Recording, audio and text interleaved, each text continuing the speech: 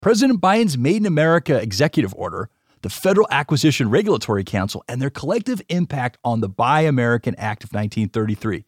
What does this mean for federal contractors? What does this mean for our critical supply lines? We'll find out. Amy Hong from the law firm of K&L Gates lends us her knowledge. I'm Lawrence Coletti, and this is Legal Talk Today.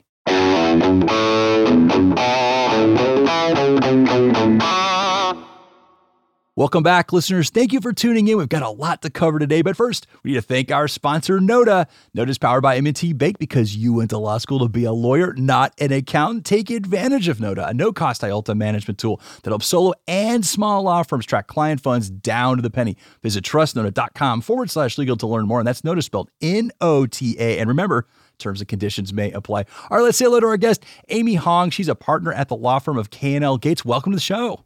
Thanks, Lawrence. Happy to be here. Glad to have you here, too. And so I wanted you to walk us through this article of yours that I guess you co-authored with Melody. And how do you pronounce Melody's last name? Alamansor. Alamansor. So great article, and kind of educated me on some government agency action that I didn't know about. But the title of your article is Proposed Rule Implementing Portion of Made in America Executive Order, Its Impact on Federal Contractors and Their Supply Lines. So I thought, real important, COVID-19, we saw, kind of the shortage of N95 masks, respirators, and things like that. And so obviously, front and center on people's minds is just these important supply lines to our country. And so I want to get your help guiding us through a few of these main components. Of course, there's the executive order, President Biden's executive order 14005, the Made in America executive order, the Buy American Act of 1933, which is the foundation. And then there's this new rule, and this was the council that I was not familiar with, this new rule proposed by the Federal Acquisition Regulatory Council. But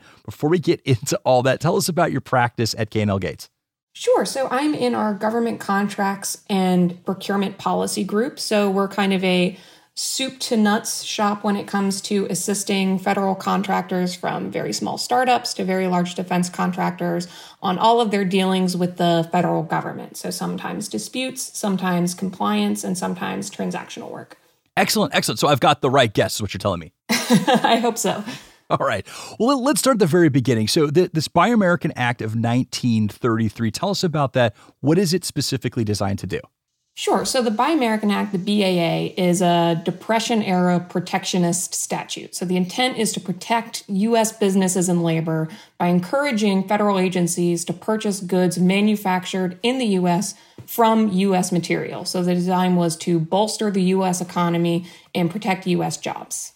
Okay, so fast forward to today, and I understand there's a little bit of a symbiotic relationship here. So you've got President Biden's executive order, the Made in America executive order, and then you have this council, the Federal Acquisition Regulatory Council.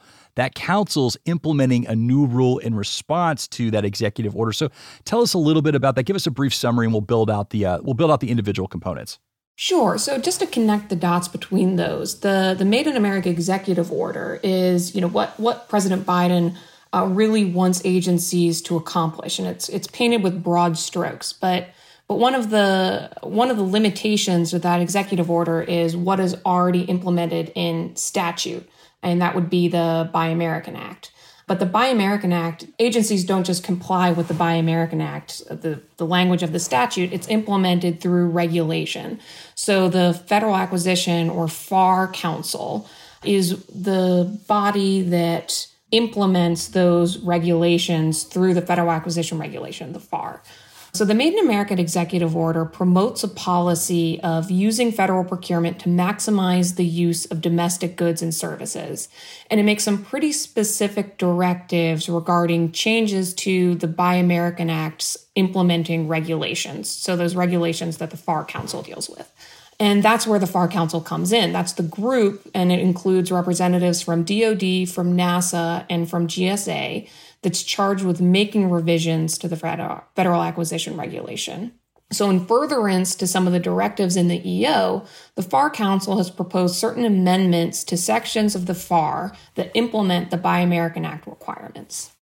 Okay, gotcha. Now, part of that is they want to increase the amount of domestic materials that go into those finalized important projects that some of these federal contractors manufacture, create for our country. So tell us about those domestic material requirements as they increase over the years. Right. So as I said before, the Buy American Act is supporting both U.S. manufacturing and U.S. content in those manufactured goods. So those percentages stem from the fact that the Buy American Act itself doesn't specifically define what constitutes a domestic product. Instead, it states that the government must procure items manufactured in the U.S. from, quote, substantially all, end quote, U.S. materials. Well, what does substantially all U.S. materials mean? In 1954, President Eisenhower issued an executive order declaring that substantially all should be interpreted as 50% or more domestic content.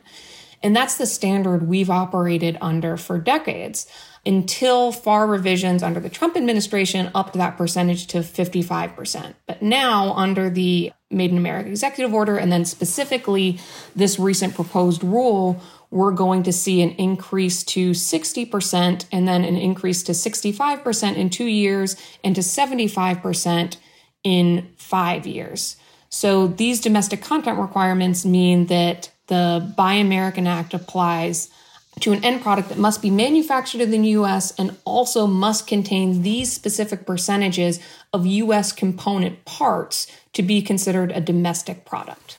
Now, in terms of the contractors that this applies to, tell us about them. I mean, you mentioned some of the big hitters there, like the Department of Defense contractors, but they're not all the same size. Of course, you've got like Boeing, you have Northrop Grumman, those kind of NASA, or I guess NASA is an agency, but you have these big purchasers, these big providers of products and services, but not every one of them is gigantic. So does this apply to all of those federal contractors, regardless of size?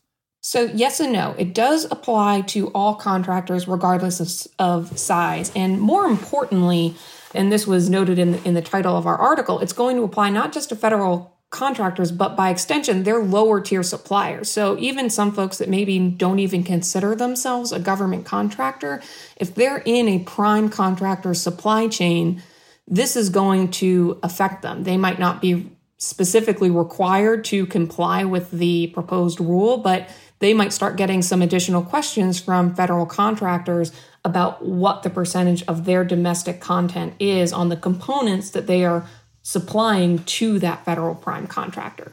But I say yes and no because yes, it applies to everyone, but it's important to note that the Buy American Act does not universally apply to every federal procurement. It applies to a somewhat limited universe of federal procurements, and that's because the U.S. is party to a number of trade agreements that prohibit the government from discriminating against goods produced by its trading partners. So the Buy American Act generally applies to procurements below whatever dollar thresholds are negotiated into those agreements. And a great example of that is a really common agreement is the World Trade Organization's Government Procurement Agreement. And the U.S. is party to that. Many countries, essentially every EU country is a member of that. And that agreement kicks in at procurements of $182,000 or more for supply contracts. So at $182,000 and above, the Buy American Act doesn't specifically apply because we have to grant reciprocity to those trading partners. So when we're talking about Buy American Act procurements, we're generally talking about procurements under $182,000, though there are some additional exceptions where the BAA is going to apply regardless of dollar threshold. Certain national security contracts, certain contracts set aside for small businesses, and some sole source procurements. But by and large, you're looking at kind of those procurements under $182,000 for Buy American Act coverage.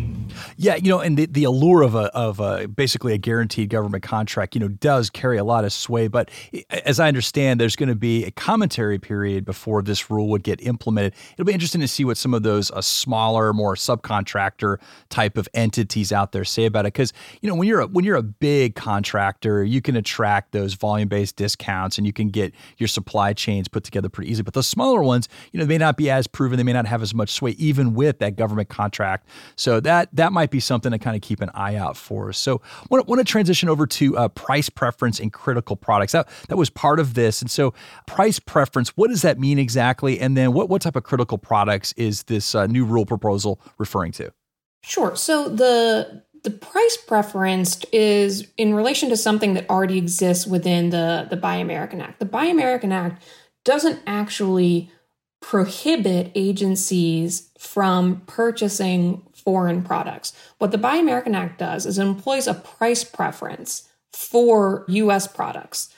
So right now, this price preference already exists, and it means that an agency can consider buying foreign products, but they essentially have to add a certain percentage to that foreign product's cost when they're doing the evaluation of which product is the lower price or which product is the best value to the government. So it essentially gives the U.S. products a leg up by making them look cheaper in the evaluation.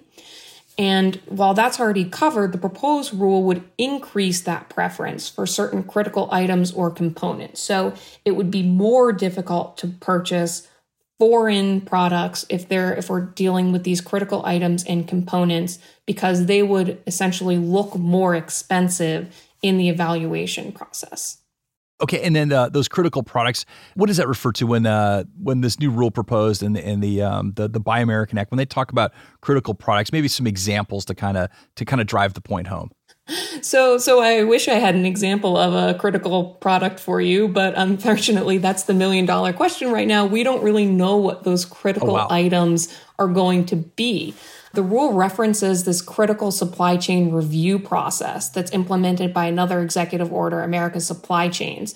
And so we know that the critical products or critical items or critical components are going to be based off of that review process. We know that that executive order calls out public health and biological preparedness, energy sector, transportation, agriculture. But the rule states that not everything identified in that executive order is going to be found critical. And in fact, the rule proposes a second proposed rule to actually address what is going to be considered a critical product and what the price preference for those critical products is going to be. Well, that sounds like the government making things simple for all of us. I think one thing to kind of keep in mind, I think, and as you and I were talking about in the pregame, I think, regardless of what side of the political aisle you're on, people want the United States buying domestically more often. They want more of that money that we spend to be invested in our country. But at the same time, when you have these increases, if there's something that's just really hard to get, and let's say you're even getting it from a friendly ally, that brings up the cost for everybody. So definitely a balancing act there, and especially with some of these loose ends, as you were just alluding to with the critical products list, might be one of those things to kind of calculate and balance out a little bit more later. But I understand there's some new reporting requirements now for these federal contractors. So tell us about those. Sure. So again, this is going to apply to the yet to be defined critical items. The idea behind this reporting requirement is requiring companies supplying these items to report the specific domestic content of those items. So right now, it's binary. Either you're providing a domestic product or you're not. And it doesn't matter whether that domestic product has 51% domestic content or 100% domestic content. Or I guess now with the increase, 55% domestic content or 100% domestic content. This new requirement would, for critical items, states that you can't just say, yes, I'm a domestic product, or no, I'm not a domestic product. It's, yes, I'm a domestic product, and I have X amount of domestic content. So it's not just whether you're meeting that percentage or not. It's actually looking at the degree to which you're meeting it. Are you just meeting that baseline, what's soon going to be 60% domestic content, or are you actually providing 100% domestic content? So it's suggesting that the agency is going to be looking not just at whether you're meeting it, but how much domestic content. So it's essentially getting extra credit, I guess, for going beyond that 60% domestic content requirement. All right, we're running out of time, but I do want to hit two more questions here. And so I briefly touched upon there's going to be a commentary period for all of the stakeholders in these proposed new regulations here. But when would that rule potentially kick in? What's left in the process for it to become a rule? Right, so there isn't a set date for the final rule, and right now we are looking at that September 28th date for commentary.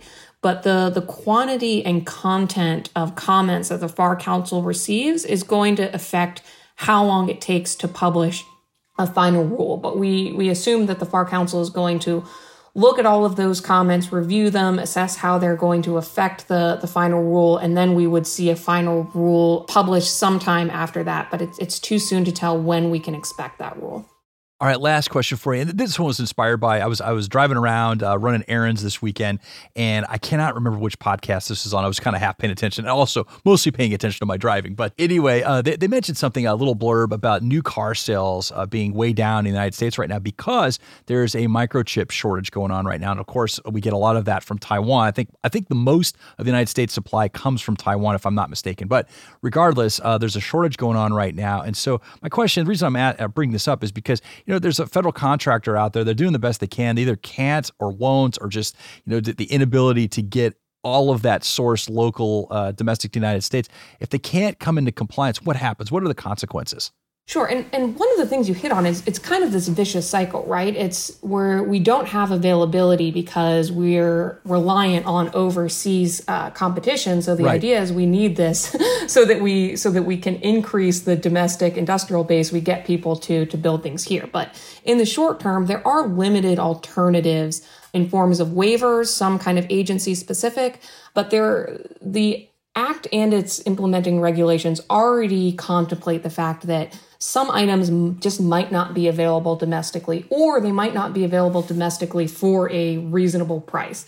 And so there are alternatives in the form of waivers, particularly if an item is not available for a domestic source. And then it's also important to remember, as we've already talked about, the BA isn't an outright prohibition on purchasing foreign products. It only provides a price preference for domestic goods. So it is possible to propose a foreign product.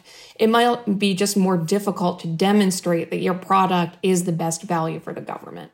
Well, Amy, it was great having you on. Thank you so much for joining us today. Thank you for the opportunity.